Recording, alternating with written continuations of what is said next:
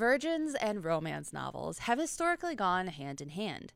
Anyone who's read an OG bodice ripper, and even many books published today, will easily recognize this as a fact, to the point where virginity has become a trope we bandy about in Romancelandia. Some love it, some hate it, some view it as a holdover of the patriarchy. But where does this trope come from, and why does it have such a stranglehold, especially when it comes to our female main characters? Let's get into it. Dun dun dun! Hey there, romance nerds. I'm Jen. And I'm Jackie. We're two librarians from Noble in upstate New York, and you're listening to Raging Romantics. In this podcast, we like to think a little too deeply about romance books. If you're into theory, history, and raging about Romancelandia, then you should stick around. Please be advised that some of the things we talk about may not be suitable for younger listeners. Content warnings for episodes are available in the show notes. Jen, are you ready? Oh, I'm ready. All right. Let's rage!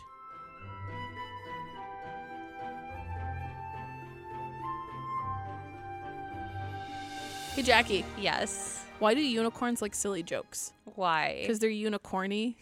They're definitely something. And we will get into it. Have no fear. Well, do we have anything to catch up on? I feel like it's been a while since... I don't know why it feels like it's been a while. But We just did an episode last week. I know. I don't know why I said that. I just don't know what time is anymore. But it's a construct. It doesn't exist. Time is such a construct. I don't know what anything is. I thought it was Friday every single day this week. This is a really depressing start. I don't like that. Well, it's going to be an interesting episode. But before we begin, as always, thank you to you romance nerds for tuning in for yet another episode of Raging Romantics. And as always, thank you to Northern Onondaga Public Library for sponsoring this podcast. We are eternally grateful. Thank you very much. But if that's all we really have to catch up on, which honestly was not much of a catch up, but that's fine because this is a very long episode. We're going to talk about virgins. Are you ready, Jen? Not really. Okay. But virgins. Virginal heroines, and sometimes heroes, are a cornerstone of the romance genre.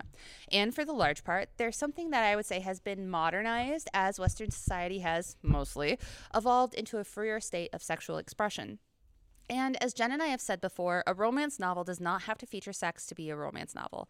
Romances come on a spectrum of spiciness. And as we always say, the only thing that is necessary for a book to be a romance is that a romantic relationship is featured between two or more characters as central to the plot, and that the book is HEA, happily ever after, or HFN, happily ever after for now, guaranteed. If these two boxes are not ticked, then it's not a romance. Sex is not a necessary part of the equation, despite what naysayers of the genre might say. Now, keep in mind, we're talking about adult romance books. That is, romances that feature adults of a consenting age and are marketed to adult readers. Romance exists on a spectrum of spiciness from closed door all the way up through erotica, and virgins can exist anywhere on this spectrum. In and of itself, virginity is a loaded concept and one that has many different facets.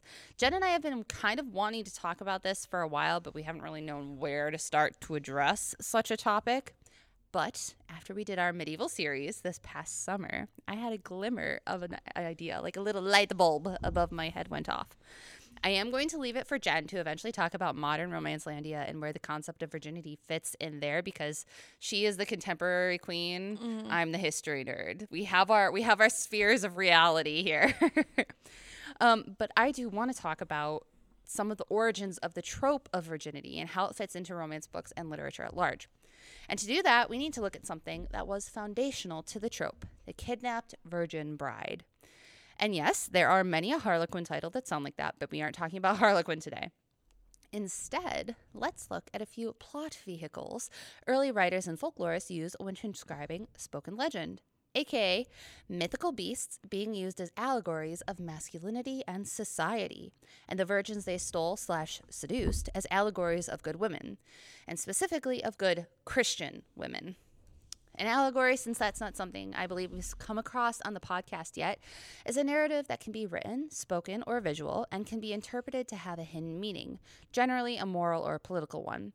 So, for instance, Moby Dick is a well-known allegory about the harm of pride and power, and other things. I love that's your example for episode of virginity. The easiest one I think most people would recognize. Oh, I was thinking more because of the big white. Yeah. That probably was subconscious. But anyways. Well, was it subconscious knowing you?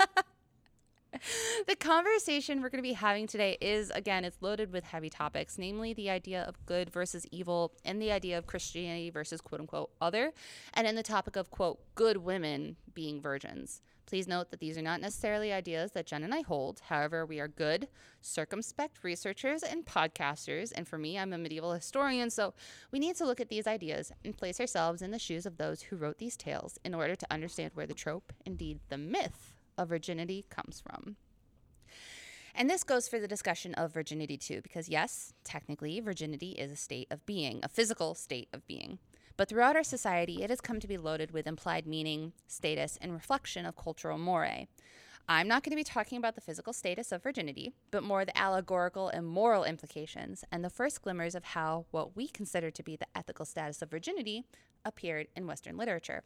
We're all adults here, or at least I'm assuming we are. We better be. If you are uncomfortable with this topic, that is totally chill. This is your content warning for the episode.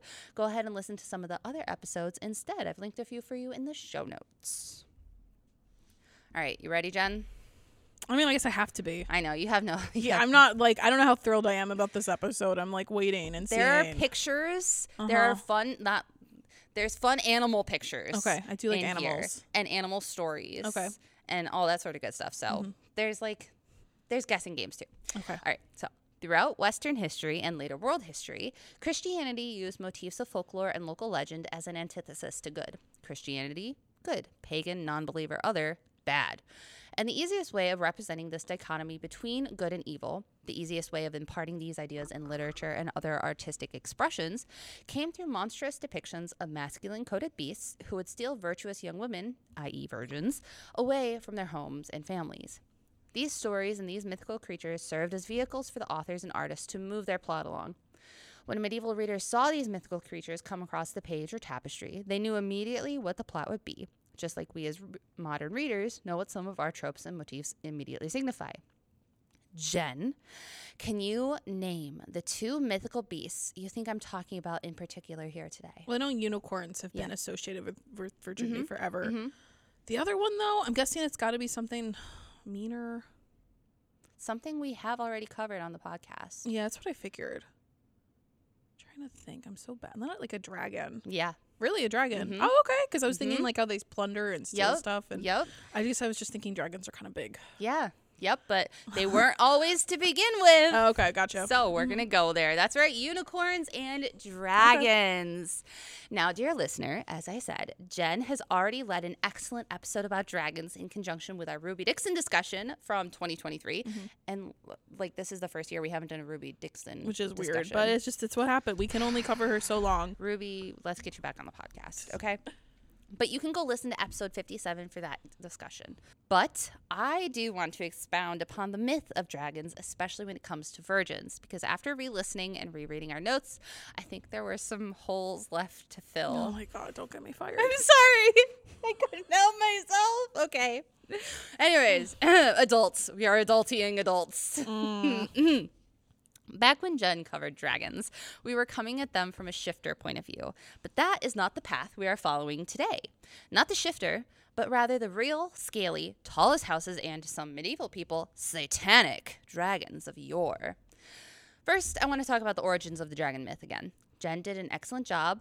Episode 57, she talked about the global mythological and legendary origins of the dragon myth, from Asian art traditions to the misunderstandings of fossils, up through the natural prey reaction we as humans have to predators that fall within the reptilian category.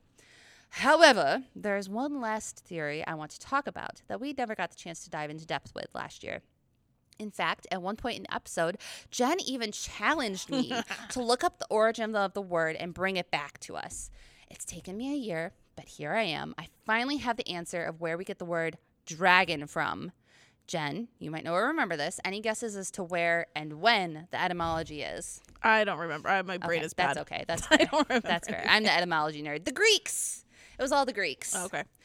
The word dragon is derived from Greek drakon and its Latin cognate Draco. For the Greeks, drakon was a snake or a serpent, specifically large constricting types of snakes such as pythons. And content warning, especially if you are my sister listening, we are going to be talking about scaly, slithering things for the next little bit. So if snakes are a no-no for you, you might want to skip ahead a little bit.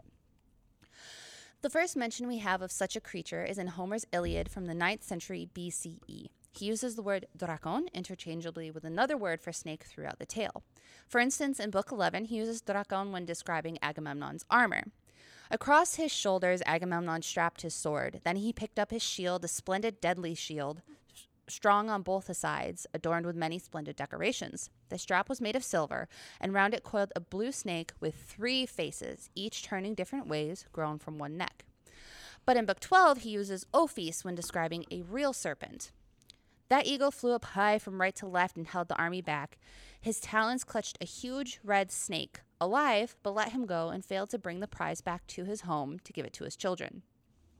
For the Greeks and throughout literature written in Greek henceforth, drakon and ophis were used interchangeably throughout their texts, always meaning a large sort of constricting snake. But drakon is used in mythological or religious contexts, whereas ophis is used in more ordinary contexts, both of which we can see here in Homer. And so this correlation between drakon as a mythological religious serpent grew through literary and artistic expression.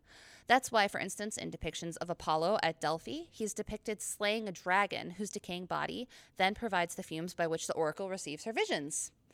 By the time the Romans come around, the cognate Draco was used to describe large constrictors. But this is where things start to get interesting. And keep in mind, we're completely separating out Western traditions from Asian mythology because we see no true overlap between those two mythos until the Renaissance and period of exploration, especially with the tales of Marco Polo. To the West and with the Romans, Ophis fell out of fashion, fell out of usage. Instead, when referring to a real-life snake, the Romans preferred to use the word serpente serpentem, meaning crawling thing, from the Greek herpeton, which is why we still use herpetologists for the study of such creatures. But Draco only continued to grow in usage and mythological standing, specifically following Pliny the Elder. Pliny was a Roman naturalist who lived in the 1st century CE, and he literally wrote the book on the natural world and its origins. Historia Naturalis is still revered and studied today, with many historians considering it to be the first encyclopedia ever written. Pliny broke the world down into different books, not just nature as we might understand in natural history today, but everything. Each book was broken up by topic into areas like astronomy, physical geography, anthropology, zoology, etc. And then within each book, it was further divided into encyclopedic knowledge of that topic. Sadly, Pliny the Elder only published the first 10 books in his lifetime before he died in 79 CE during the explosion of Mount Vesuvius. His nephew Pliny the Younger would revise and publish his remaining works. But to get back to dragons, Pliny used the word dracodraconis in books 8 and 10, and this is where the Western origins of flying dragons might come from. And if you are not a snake person, trigger warning for this next part. In book 8, Pliny describes how African dracones blend together and sail across the ocean using their raised head as sails. It is possible that this bit of folklore is based on real African snakes, such as cobras, who can flatten and spread their necks, and horrifyingly, they can swim. Oh, cool. Just add that to the nightmare fuel. From here, dragons really start to deviate from serpents in these Roman and early medieval depictions, and they start to become their own species that are ascribed moral characteristics. As the draconic creature grew in mythic proportions, both literally and literarily, at this same time, Christianity was growing in secularity through the Roman Empire.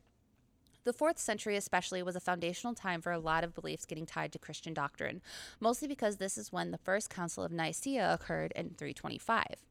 This council was the first ever council in the history of the Christian church that was intended to address the entire body of believers. Convened by the Emperor Constantine, the council was brought together to discuss matters related to beliefs and to cement certain ideas as doctrine. No, dragons were not part of the Council of Nicaea, Jen. I'm so sorry. They did not talk about dragons there.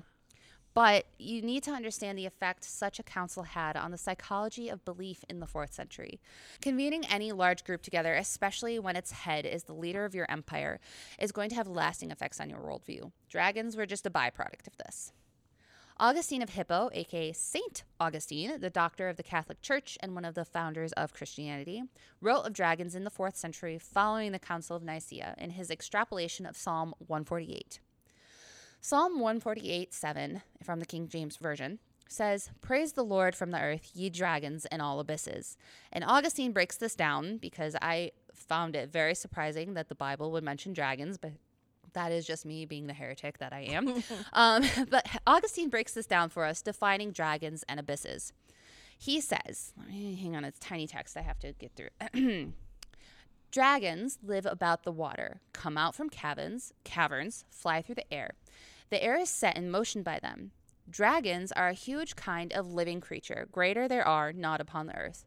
Therefore with them he begins, dragons and all abysses. There are caves of hidden waters whence springs and streams come forth.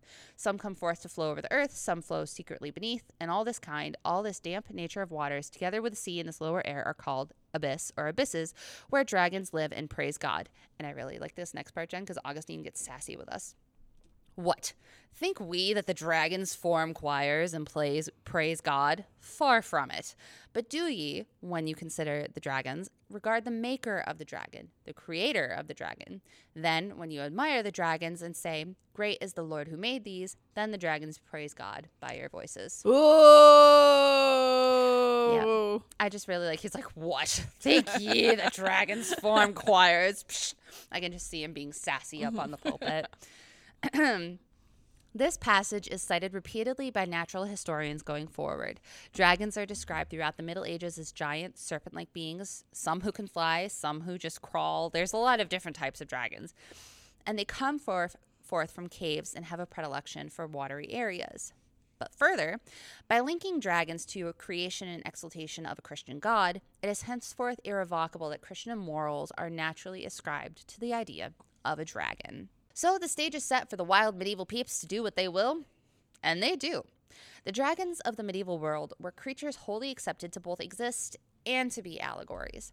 Duality between existence and myth was heavily present in the medieval world. The reasoning of Golden Age and classical scholars persisted through church learnings and in centers of academia such as Oxford, Cambridge, Sevilla, Bologna, Paris, Baghdad, and Algiers.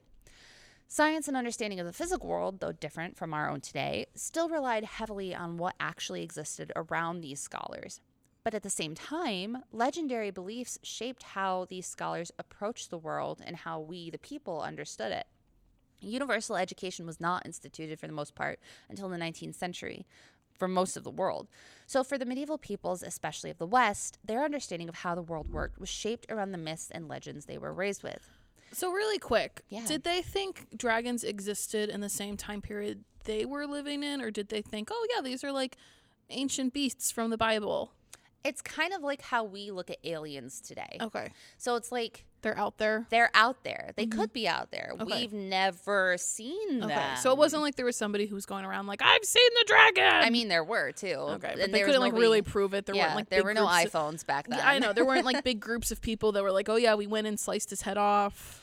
There were kind of like how you talked about in your last episode, how people would like put fossils together and be like, look what I found. So that was their proof. Yeah. Were the bones. It wasn't like there were people out there that were like, yeah, let me tell you about the time I saw the dragon. No, there were people doing that too. Oh, okay. Yeah. So a lot of liars out there. there. There were lots of liars. There were tall tailors. There were people who were just like on the hype train, that sort of stuff. So they existed and they didn't exist at the same time. Okay. Yeah, the medieval world is really interesting because of that, because they like couldn't prove it and then they had all these myths and legends, and they were like, yeah, sure, why not? Okay, it happened. Well, it was like the proof was in the Bible. Yeah. Yep. And like I don't have to actually see a giraffe in person to know giraffes exist. A lot of people thought giraffes were dragons. I could see that with the necks, yeah. And unicorns, which we'll talk about. Well, we won't talk about giraffes, but yeah. So dragons, by the 8th century, were winged creatures who existed both in the scientific sphere, as regularly described in medieval bestiaries, and also in the sphere of local belief, spread through spoken myths and legends and the Bible. A bestiary, as a brief aside, is a type of illuminated manuscript featuring stories and biblical lessons about animals. It is important to note, as I believe I spoke of in the medieval series and in other episodes, because this is literally my wheelhouse, during the medieval time, monasteries were the hub of book production, and so many books and manuscripts we have from this time will most likely have been produced by the church with a capital C. And again, this is because of the cost, both monetary and in man hours, that went into creating a manuscript. Monks were trained in a scriptorium to write and to create beautiful works of art that would become their manuscripts. Letter shapes, abbreviations, language and linguistics, translations, types, styles of illumination and illustration, plus bookbinding and materials creation were all centered in scriptoria, which were always housed in a monastery or ecclesiastical center for the majority of the medieval period. But dragons, I know, I hear Jen screaming at me in her mind. Because dragons were described in bestiaries and drawn in their eye, that meant they were linked even further physically with Christian doctrine. If you add everything together we've just laid out, dragons being related to serpents and snakes, dragons being tied to the Christian God through literature and language, dragons being created into these mythical flying beasts that were described in Christian literature, what do you have? The perfect recipe for virgin-stealing monsters. And they feel like they'd be pretty hot. It took me a minute, but I got there. Did you see it dawn in my eyes? I did. I was like, well, you yeah. thought it was just an unnecessary, unneeded comment, but it was an unnecessary, unneeded pun. Thank you. Thank you very much. Yeah. We've missed your puns. Mm-hmm. Now, it should be said that not all medieval dragons were bad, but especially in Christian England and Europe, the mythos behind the dragon being a monster was heavily perpetuated. Now, one reason for this correlation stems from the hagiographies and the myths retold there. A hagiography is a saint's life, often mythicized. I feel like I never say that word right, but I'm saying it how it's spelled. So often mythicized. One of these hagiographies, which is central to dragon iconography for the medieval peoples, comes from the 11th century with the story of St. George. Tradition holds that the real St. George, the patron saint of England, died in 303 CE in Israel under Emperor Diocletian's persecution of Christian martyrs. But during his legendary life, the story of him slaying a dragon and rescuing a princess becomes synonymous with the draconic legend. The tradition tells us that a fierce dragon was causing havoc in the city of Selene in Libya, and that people there offered 2 sheep a day to the beast. But eventually, that was not enough, and they were forced to offer human sacrifices. The king's maiden daughter was chosen to be sacrificed, but George saved the girl by slaying the dragon with his lance. Really quick. So, like, the sacrifice, like, for eating or for fun? Wink. Okay. I just really like listen, St. George, Catholic saint, all this, but he slayed the dragon and saved the girl with his lance. Yeah. I mean, it all rolls itself together. The joke writes itself, people. Like, I get why they were into this. Yeah. The virginal princess was thus saved by the hero, and the dragon, evil, bad, non-Christian beast, was vanquished by holy might and right. Oh, that's what it was. Yeah. Yeah. Mm-hmm. Sorry, George. The story of St. George was ratified by the publication of the Golden Legend, Legenda Aurea or Legenda Sanctorum, which is a collection of hagiographies likely compiled in the mid-13th century by Jacobus de Voragine, I don't know, Jacobus. It became incredibly popular both with the church and with the secular crowd, and when printing was invented in the West in the 15th century, editions appeared quickly in Latin and in almost every major European language. In the Golden Legends, we see frequent dragons. Say that 10 times fast. That's really hard. Frequent dragons. Not only with St. George, but also as typified in the legend of St. Margaret of Antioch. Margaret was a virgin martyr who, after being tortured for her faith, also under Diocletian, was thrown back into her cell before she could be persecuted. There it is said she was confronted by a monstrous dragon who was, supposedly, Satan incarnate. When Margaret refused to be scared of the dragon, he swallowed her. But Margaret produced a golden crucifix, and the dragon spat her out. In a lot of depictions, she's drawn actually coming out of the dragon's split belly. I mean, it's so obvious why this stuff is attracted to romance. It like, really I don't is. even know what to say. It writes itself. Yeah. It really writes itself, folks. Mm-hmm. But this association between dragons and Satan was nothing new. In translations of the Old Testament, specifically from Revelations 12, Satan is named as a dragon. And there was a war in heaven. Michael and his angels fought against the dragon, and the dragon fought and his angels and prevailed not. Neither was their place found any more in heaven. And the great dragon was cast out, that old serpent called the devil, and Satan, which deceiveth the whole world. He was cast out into the earth, and his angels were cast out with him. And further, in Revelations 12:17, and the dragon was wroth with the woman, aka the Virgin Mary, and went to make war with the remnant of her seed, which keep the commandments of God. Now, if we look back at everything we've spoken of here, this is quite likely the root of the problem of the dragon and the virgin. Revelations was most likely written in the 1st century CE in Ephesus by a guy named John the Elder. They spoke Greek in Ephesus. And Jen, what did we learn about the Greeks and dragons? They like each other. Close enough.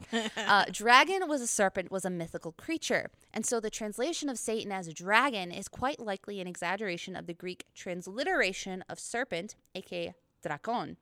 since they would have used drakon instead of ophis because ophis meant real snake and drakon was an allegorical snake and Satan was an allegorical snake in the Bible, and then he kind of turned into it. You get what I'm saying. This continued affirmation behind the relationship for Satan as a dragon and dragons as Satan for the continued period of the High and Late Medieval Ages. So the people who wrote the Bible, this was always a metaphor. But then, some the time people passes. Who translated the Bible. All right, that's a better distinction. So the Yes. people who translated it was like, oh, hey, look at this cool metaphor. And then a couple generations, it's, oh, look at this cool monster that totally existed. Yeah, I think we talked about it in our witches episode, like in 2022. Yeah, 2022. We talked about how the King James Bible did a lot of like transliteration and like a lot of really loosey-goosey translations with things like witches and demons and dragons. And this was just one of those things where a lot of prejudices were put into the word, and it's just something that was continually perpetuated. Yeah, good question. So when myths were told of dragons and virgins, everyone automatically knew that dragons were evil, anti-Christian characters, quite literally the devil in a lot of myths, and that virgins were good Christian women, and a lot of the times they were actually martyrs or princesses, as we saw in both these stories. Thus, this ascribed a value to their virginity. If the dragon wanted to steal them, they must be virgins. If they were virgins, then they must be women of high moral standing in their society. And thus, we have the correlation between virginity and moral goodness as written about in our dominant Western mythos. So they don't care about princesses that have had sex? No. And they don't care about virgins that aren't princesses? We will get to both of those facts. Ooh. With our next mythical creature, come on down. That's right. We're talking about everyone's favorite mythic equine that is not actually an equine, the unicorn. Jen, back to guessing games. Oh, boy. If you had to guess where and when, mostly the where do you think the unicorn comes from? It was probably from some weird deformed horse or like a deformed like elk that only had one horn. Scroll down for a picture. Oh. Ladies and gents, do not worry. I will link the photo for you in the show notes. That's so funny. Archaeologically That's so speaking, cute. The unicorn is probably based on the extinct Elasmotherium, a large relative of the rhino that had a single horn growing out of its forehead. Notably, they are differentiated from rhinos because all extant species of rhinos have horns growing from their nose area, and all species have two horns. Hence the name rhinoceros, broken down to mean nose horn. Rhino, keron. But this guy's, it's got it coming out of its head. It's straight out of its head. Scroll down to the next page. Oh my God. Right? That's insane. The creature Doesn't even look like a horse. The Elasmotherium is a different branch of the family tree. This creature survived into human history through when we invented agriculture, and some cave art depicts it as recently as 15,000 years ago. Wow. Elasmotherium fossils indicate that the creature grew to be 5 tons. That is the picture that Jen just looked at, and she goes, doesn't even look like a horse. For size comparison, the largest breed of horse, the Dutch Draft, typically only weighs today up to 2 tons. Does it offend you as a horse person that this thing is called a horse? No, because I was obsessed with unicorns when I was a kid, so it's fine. I think it's cute. It looks more like a weird mole with a horn, or like a weird monkey, or like something that maybe like a like a sloth. That's what it is. It looks like a sloth. It kind of looks like a sloth. It actually inspired one of the beasts in Fantastic Beasts, and like the J.K. Rowling, She Who Shall Not Be Named, Fantastic Beasts and Where to Find Them. It inspired one of the creatures in there. I haven't read it. The movie's better. Okay. That's one of the only times you'll hear me say that, folks. But listeners, again, go ahead, click the links. I have included the photo, which is an 1878 reconstruction of what an Elasmotherium probably looked like, as well as the giant picture of big humans next to this thing. Like, it's wild to think that this monstrous, weird, horned sloth beast became like the cute little delicate horse thing that we know it as. It did the opposite of the dragon. Yeah, like got prettier. Yeah, and dragons got bigger and this got smaller, right? Yeah. The Elasmotherium is also shown to have ranged all over Eurasia, and especially in areas we today recognize as the Balkans, the Middle East, and the Mongolian steppes. The unicorn that we will recognize as a mythic creature makes his first appearance in the Western writings around 400 BCE in the writings of Ctesias. Ctesias of Cnidus, that's a name, was a Greek physician serving the Persian king at the time. He is known for 2 of his books, especially Persica, in which he summarizes the history of Persia, and Indica, describing the customs and wildlife of India. Although the works themselves have been lost, fragments survive as quoted by later authors, and Indica is especially notable as it contains the first Western description of a unicorn. Quote, in India, there are wild asses as large as horses or even larger. Their body is white, their head dark red, their eyes bluish, and they have a horn on their forehead about a cubit in length. Cubit is like four hands stacked on top of one another. The lower part of the horn, for about 2 palms distance from the forehead, is quite white. The middle is black. The upper part, which terminates in a point, is a very flaming red. He's very specific about this.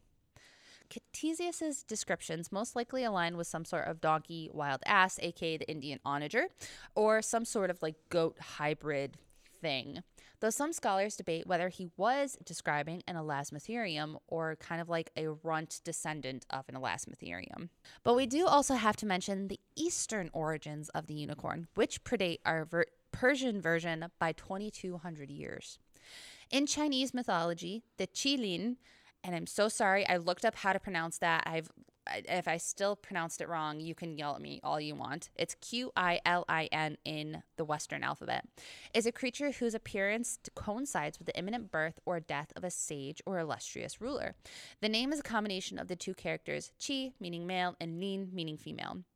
A Qilin has a single horn on its forehead, a yellow belly, a multicolored back, the body of a deer, and the tail of an ox. The first Qilin is said to have appeared in the garden of the legendary Huangdi, Yellow Emperor, in 2697 BCE. The Chinese Qilin is separated mythologically speaking from the Western unicorn, just as the dragon was, not only by phenotype, meaning it kind of looked more like a cow or a deer, as compared to Western depictions, which equaled more of something like a goat or a horse, but also by their purpose.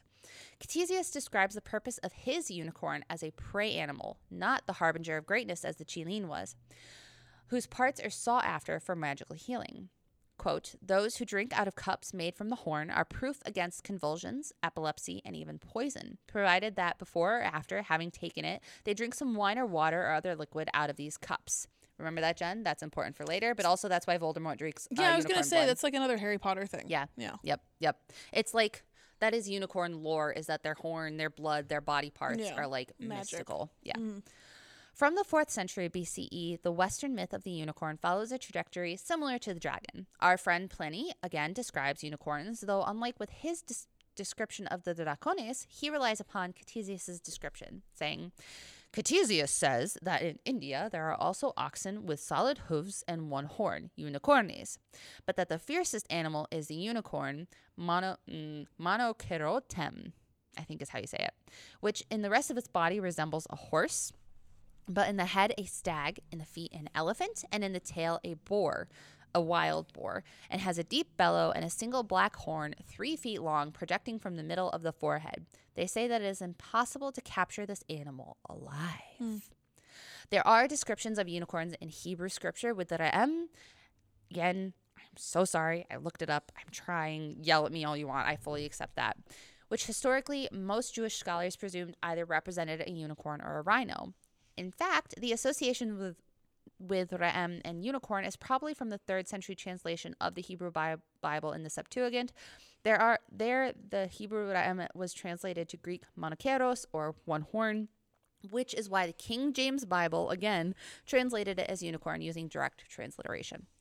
Today, though, contemporary translations consider the Ra'em to be a wild ox, and specifically an aurochs, which became extinct in 1627. And in Iranian and Islamic lore, creatures like the karkadan and the shadhavar are both described as unicorns with a single mystical horn, and as being a kind of chimera, whether in the mix of an elephant and a horse, the karkadan, or a gazelle whose horn has 42 hollow branches, the shadhavar. Interestingly, in Islamic lore, there is a 3rd type of unicorn that might sound a little more familiar for the prepared and fellow unicorn-loving listener. The harish was a small, fierce creature the size of a lamb, and the only way to capture it was to expose it to a young virgin. The harish would then leap into the virgin's arms, attempt to suckle milk, and from there it would be so intoxicated by desire that it could be tied firmly with a rope. Oh, there's another monster romance. Remember that. It's important for later, but also, yes, again, it just writes itself. I'm really surprised there are no unicorn shifter romances that I've come across. I feel like probably the answer is going to come in the script where like the dragons are seen as more big and bad and like alpha and masculine, and we'll get to like me being maybe a little, what's a good word for me? Being a little like cynical. A little cynical. I don't think people see unicorns as like heroes. No. You know, if we're gonna be like a gross Nicholas Sparks right now, like, yeah, you know, you can't exactly tame a unicorn the way you can tame a dragon. You might be surprised. Well, I mean, I know there's ways to do it. I have read that stuff, but like, I'm just saying. I think that's why unicorns haven't quite hit in the shifter. There's also a Freudian reason, which we'll talk about. And you know, I feel like in general, I don't see a lot of horses and shifters outside of like a centaur. And I don't see many centaurs either, which really makes me sad because I would love some centaur romance. It might be too close to an animal for some people. Oh, yeah, that's my assumption. That is true. Though to be fair, there's a lot of other kinds of animals, so I don't know, maybe that's just too close for some people. I was reminded that there are croissant shifters by re-listening to episode 57. Exactly. So I don't know what it is. Maybe we just have to wait for their own Santa cycle, which will lead to Krampus, and then will lead to all these other things. Which will lead to unicorns. Yeah, you know, it's like, it's weird sometimes what pops up in romance. But that's just like my gut feeling of like why we've seen a lot more dragon. And like dragons can fly. Yeah. And they're cooler. Plus, like you and said they breathe before, fire. the gold hordes. Yeah. And you know, if I'm like looking at a hero that's a unicorn or a dragon, I probably want the dragon. Yeah. Just being totally honest, especially if it's like a Ruby Dixon world where it's, you know, apocalypse. I want the dragon. Yeah. What's the unicorn going to do? It's going to stab somebody with a horn and then get stabbed itself? You can drink its blood and be magically cured. That's going to be like a sacrifice thing. That's like I'm dying and the unicorn gives me his last blood. That could be an interesting book. I'm just saying, it's a sad book, though. Yeah, that is true. That is true. There was also, I did find a medieval cookbook on how to cook unicorns. Because they had so much experience with them. I know. It kind of scares me. Funny. But anyways, back to unicorns. Unicorns exist essentially all throughout the lore of the Middle East, Africa, and Eurasia, which lends itself to the theory of originating from the Elasmotherium, whose territory is believed to have encompassed that range. Assyrians, Zoroastrians, Harappans, Indians, and more cultures beside all have legends of some form of mammalian unicorn. But by the early medieval period, the mammalian creature of scientific descriptions grew into even further legendary proportions. Isidore of Seville was the Archbishop of Seville who lived from 560 to 630 CE, and he, like Pliny, wanted to categorize the world around him. As such, he compiled his infamous Etymologies, an encyclopedic observation and categorization of everything he could name. It served much as Augustine's extrapolation of the Psalms did, breaking things down to edify them into Christian theology. To Isidore, the unicorn was a creature with, quote, a single 4-foot horn in the middle of its forehead, so sharp and strong that it tosses in the air or impales whatever it attacks. It often fights with the elephant and throws it to the ground after wounding it in the belly.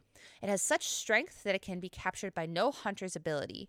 But, as those who have written about the natures of animals claim, if a virgin girl is set before a unicorn as the beast approaches, she may open her lap, and it will lay its head there with all ferocity put aside, and thus lulled and disarmed, it may be captured. Romance. See? I'm just saying, this is another reason why you can't make him the hero. Yeah. Actually, you could make him the hero for like a betrayal kind of plot.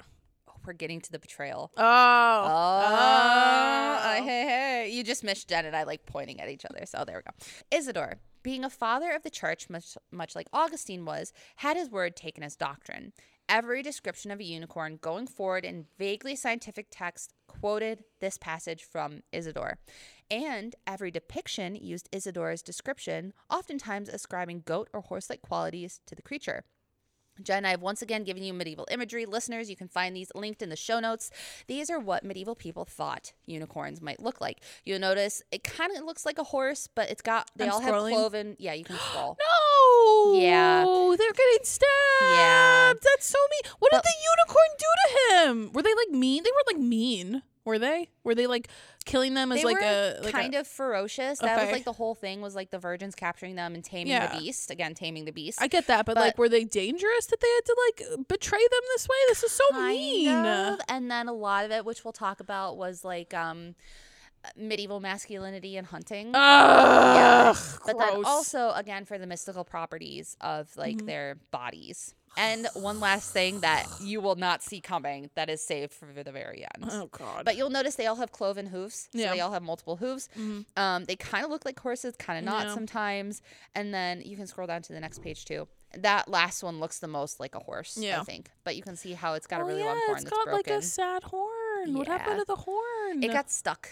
Oh, okay. It wasn't like the bird came up and No, I don't remember why the bird was there. Okay. And I can't scroll in on the text to translate it. I think it's in sad. German.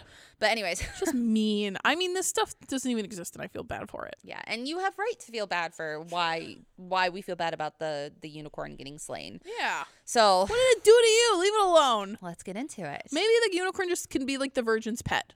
What's wrong with that? Just like that's how you deal with it. We'll get into it. Oh, God. Okay. From the 7th century onwards, the unicorn, much like the dragon, came to exist in the duality of myth versus reality. Medieval people understood it as a mythical creature, but also believed that they could go out and catch it given the right circumstances. Quote, the unicorn is written about in histories and bestiaries as a real animal found in the wild of foreign lands. The existence of the unicorn in medieval Europe was taken for granted. However, bestiaries kept hanging fantastic properties on the horn of the unicorn. And so because of these mythic properties, the unicorn was frequently hunted, as I just said. You may have noticed in every single depiction of the unicorn I just quoted, they noted the difficulty of the unicorn to capture. And according to all traditions, the only way to capture a unicorn, as we've seen and Jen has already noted, is with a virgin. And I guess it's only a female virgin. Yes. Okay. Yeah. Yeah. So I guess I should have said at this point we're just talking about female virgins. Yeah. Just to make sure. Yeah. Yeah. Male virginity in the medieval ages, unless you were a monk, was like, you kind of lost it when you were probably way too young. So it was, anyways. Wasn't a big deal. Yeah, no. Moving on. Notably, one of the most popular origins for using a virgin to capture a unicorn comes to us from the 4th or 5th century Physiologus, a didactic Christian text written or compiled in Greek by an unknown author in Alexandria.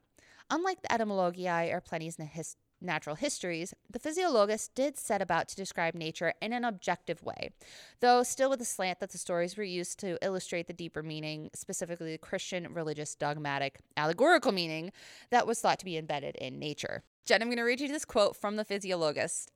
It's one of the oldest translations we have of this, and people think it might be one of the original translations, okay? And keep in mind, talking about the harish from earlier, right? The little goat-like thing. There is an animal called the unicorn, extremely gentle, which the hunters are unable to capture because of its great strength. It has in the middle of its brow a single horn. But observe the ruse by which huntsmen take it. They lead forth a young virgin, pure and chaste, to whom when the animal sees her, he approaches, throwing himself upon her. Then the girl offers him her breasts, and the animal begins to suck the breasts of the maiden and to conduct himself familiarly with her. Then the girl, while sitting quietly, reaches forth her hand and grasps the horn on the animal's brow. Come on. And at this point, the huntsmen come up and take the beast and go away with him. Okay, I mean, I get what you're saying here, but I don't know.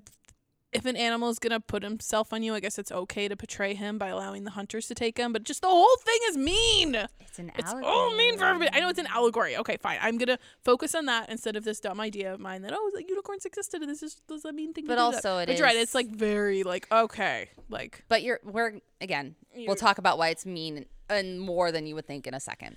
Okay. I mean, obviously it's super mean, but it is just also, like, this is to both why. The unicorn and the poor virgin. Yeah. To everybody. Yeah. Everybody. Except the huntsmen. They suck. Onto them. So this is called the virgin capture legend, which is an actual medieval trope that was commonly used throughout legends. And from the Physiologus and through the Middle Ages, it became highly popularized in legendary depictions of the unicorn. But then what impact does this have on the idea of virginity? If virgins are the only ones who can capture these mythical beasts, why? My answer to you is the 13th century. Really quick, with the virgin capture thing, is the virgin being the one who's captured or the virgin's doing the capturing? Yes and yes. Okay. Yes. Cool. So it kind of depends on the myth of where the virgin comes from. But so in the legend with St. George, how the king's maiden daughter was offered up as a human sacrifice, right? There's some stories where the virgin is led forth into the woods unwillingly. There's some where she knows the unicorn from before, and they're like, you know the unicorn. We will take you with us. Mm-hmm. And there's other where she's like, yeah, no, I'll volunteer myself. Okay. So there's also there's also stories of women who will pretend to be virgins to try to capture the unicorn. Most notably, I forget who it was, but one of the primary sources was like, and if you go to a whorehouse and you find a woman who has known familiarly with or laying with men, then you can attempt to paint her up as a young maiden. However, the unicorn will know, and the unicorn will impale her. So, and that just is this whole thing that I didn't even want to touch on. Yeah. But that just says something about the poor sex workers. Yeah. So, and how they viewed sex workers. Yeah. So, the 13th century was a time of major societal change for medieval persons, especially in medieval Europe. Prior to the Black Plague of the later 14th century, societal stratification and the loss of serfdom, as well as the growing imperial monarchies, brought about a lot of changes. And as part of this, as we remember from this summer, during this time we had the growth of courtly love and chivalry that came to be highly popularized during the High Medieval Ages. And this lends itself to the third and final part of the equation, the growth of the cult of the Virgin Mary. Mary, Jesus' mother, had of course always been a popular figure throughout the history of Christendom. But with the rise of courtly love, women were able to start finding their own idols in ways they hadn't before. The Virgin Mary became one such idol. She embodied everything medieval femininity was modeled after. She was gracious, loving, pure of mind and body, and she was the perfect mother. Imagery began to appear throughout iconography. Statues were placed in churches showing the Virgin with her child. Countless roadside shrines were dedicated where people could stop and pray to her. Tokens and amulets with her image upon them were created to ward off all manners of illness and disease. Prayers were offered to her to help women conceive or watch over their children. Crusaders returned with Mary relics and carried images and symbols of the Virgin upon their banners, which then spilled over into the field of jousting and tournaments. We start to see icons of the lily, the iris, and the rose appearing in churches and cathedrals and elsewhere, like royal heraldry, and then even in literary allegory. In short, people were gaga over the Virgin Mary and other virgin symbology as a whole. Where prior, virgins had mostly been relegated to Christian saints and martyrs and the brides of Christ, now virginity became a new ideal, one that was tied to courtly love and chivalry, masculine ideals. A lot of this, of course, had to do with the inheritance in the various monarchical houses, but we touched on that in the medieval episode, so I'm not going to get to that here. By this point in time, as with the dragon, the unicorn had been assumed into religious iconography. The horn, nobody will be surprised, Jen least of all, was a masculine symbol. What a shock. Which, of course, we see hyperbolized through the retellings of Physiologus when the Virgin would grasp the horn and capture the unicorn. By the High Medieval period, we have in ecclesiastical writings that the unicorn is a symbol for Jesus. That's pretty funny. 14th century Benedictine monk Ranulph Higden tells us, likewise, one can introduce a theme by a simile in nature. One is able to capture the bravest animals, an elephant and a unicorn, in this manner. The unicorn, i.e. the bravest son of God, he who laid waste those men and angels who opposed him, and who aspired to more than was acceptable, becomes mild when he places his sacrifice in the lap of the Virgin, Virgin with a capital V. Thereby fulfilling Isaiah, the young man will dwell with a maiden.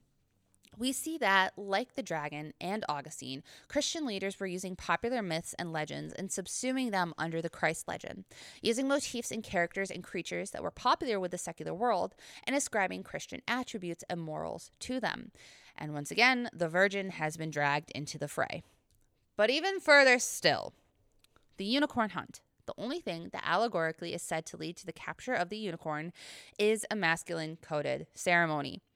Please go listen to episode number 71. I go off on a fun little tangent, or at least it was fun to me, about masculine-coded landscapes and how deer hunts got lumped into the definition of medieval masculinity. The unicorn hunt, with the added layers of the unicorn as a Christ-like figure and the Virgin as a representation of the ideal woman, i.e. the Virgin Mary, and the hunt as a masculine activity, became embedded in medieval literature.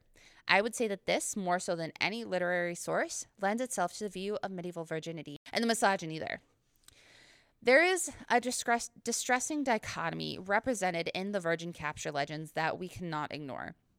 Secular men went to capture a mythical creature, and so they drag a poor virgin into the woods, sometimes tying her to a tree, and expect her to essentially seduce the creature, whereby it can then be captured and its horn taken as well as other parts.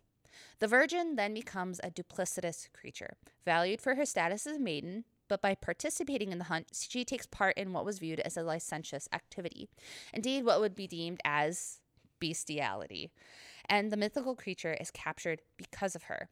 This is the Madonna horror complex before Freud was even a glimmer in history's eye. Not only this, but the virgin becomes a betrayer through her participation. And if we read further and use our critical thinking brains, we can see that the maiden, the innocent girl, through sexual acts which were forced upon her, becomes an allegory as the betrayer of Christ and the reason he was slain. Thereby, medieval virgins were held as symbols of femininity, of the Virgin Mary. But by their participation in sexual acts, even if it was through dubcon or non-consensual acts, is heretofore tainted irrevocably in the medieval viewer's mind. Unless they're married. Unless they're married, yeah. Yep. And I think it's no great stretch for the modern listener to recognize this sentiment as something that has existed in our literature and our society for years. Early romance novels of the late 20th century heralded virgins, and heroines were always virgins who were led astray by the heroes. In fact, for a long period in the genre, sex could only be initiated by the hero, and the heroine always had to fight against it. Flame of the flower. Yep. Even the capturing thing kind of fits them because he captured her in a sense. Clearly, it's not been left behind in medieval tropes. Yeah. No. So, to sum everything all up, the dragon gives us the virgin martyr, the good and pure maiden who would face down Satan in the form of a horrendous beast and live to tell the tale. But by the time the unicorn comes around, the virgin's tale becomes twisted, showing us the distressing way in which virgins and women were beginning to be viewed in Western literature. They were Madonnas, or they were whores, to borrow from Freud, which was something I never thought I'd say on this podcast. What started as a good and pure woman becomes something that was duplicitous by nature. Nothing was sacred. And even in the face of mythical creatures, the virgins could not protect themselves, forced into action by their fellow man. Listener, I will ask one last thing of you if you have not yet. Please go look up the Unicorn Tapestries, which is a series of 7 tapestries created between 1495 and 1505 in the Netherlands. And the artwork conveys everything in beautiful art that we've just talked about. And Jen, what are your thoughts on everything I've just laid out? I don't know if I have thoughts. No thoughts, just vibes. I don't know. I'm just horrified. Yeah. This is awful. I hate this. You know what also just occurred to me, and I don't know why it didn't, but dragon was the devil and the unicorn was Jesus, and the virgin is kind of between them. And it's just interesting to see how it shifted. I don't know. It's just interesting to think about. This was a really depressing episode. Sorry. I did not like this. I really just wanted to talk about unicorns. But yeah, so listener, let us know what you think. Jen, maybe some point in the future we'll talk about modern heroines, and we'll see. I don't know about that. Maybe the early Flame in the Flower virgins. Oh God. Might be interesting. Ugh. I'll drag you kicking and screaming and tie you to a tree. It's so sad when I look at these pictures, the tapestries you sent of the poor unicorn getting stabbed. Leave them alone. What gets me too is when you get to the last one, which is the unicorn in the field. There's a lot of art historians who will look at it and say the unicorn is lying passively in the field. Because if you look at it, he's not chained. The fence is low enough he can jump out, and there's a smile on his face, which I was like, well, that's anthropomorphizing, first off. But then also there's a lot of art historians who will look at the virgin capture and who will look at specifically these tapestries and say the virgin was another passive figure throughout all of this. She just kind of reacted instead of acted. Yeah. And I was like, well, that is a whole other loaded It's kind of weird to me too that in a lot of the pictures with the hunt, she's not actually in the pictures anymore. No. They've scooted her away. Well, because hunting was a men's activity. Yeah. It's just the dogs look way too happy to bite the unicorn. Yeah. I don't like this. And even though this was 600 years ago, 650 years ago, a lot of that can still be ascribed to some modern viewpoints, I think. Yeah. No, I don't like this at all. Thanks, Sorry. Jackie. I didn't think it would be depressing. I thought you would like to talk about unicorns and dragons again. And then virgins, and I'm sorry. Anyways. Well, Jen, what are we reading now? Let's move on to happier things. What'd you read? I don't even. I've read Verity. Okay, but we're going to talk about that. Yeah, elsewhere. Exactly. You don't want to hear about it. Have you read anything else? Did I? Oh, I read The Bridge Ladies for Memoir Book Club. Oh, what's that? It was fine. Oh, what is it? It was this woman who moves back to her hometown of New Haven to take care of her mother as she gets older, and her mother has had this bridge club for 50 years. So this woman bridge explores like the game. Bridge like the game. Yeah, so she explores these women's lives and why they've stayed connected for 50 years, and it's also kind of an examination of her own troubled relationship with her mother. Interesting. So it was okay. It was fine. Yeah. Okay. Mm-hmm. Cool. Who was that by? Betsy Lerner. Okay. Lerner. It was interesting. Well, reader, I had to text Jen that I actually threw a book across the room. That was weird. Surprisingly.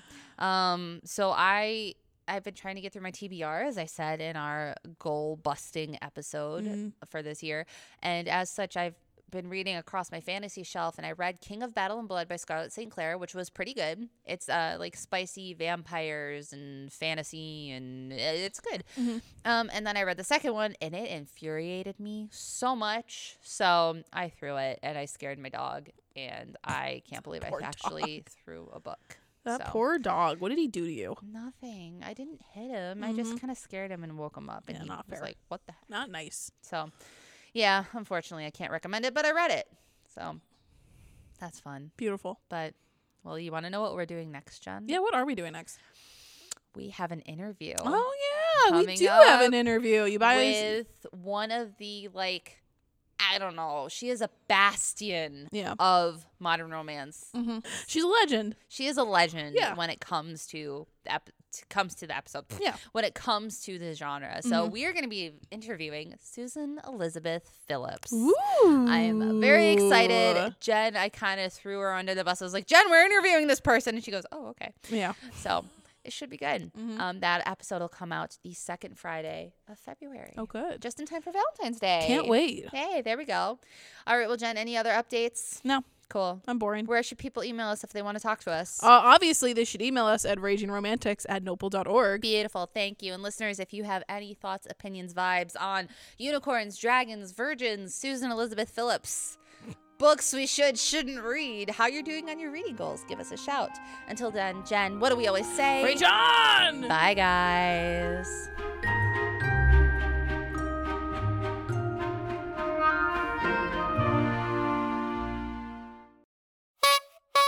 What do you call a unicorn with no horn? What? A unicorn. Eunuch corn. Oh my God. That's the After Dark one we put at the end of the podcast. That is perfect. That's what happens when you listen to the bloopers. Beautiful. Thank you, Jen. Obviously, this will all get cut. Yeah. So. Oh, God. We're still recording? Yeah. Oh, oops. I just let it roll. Okay.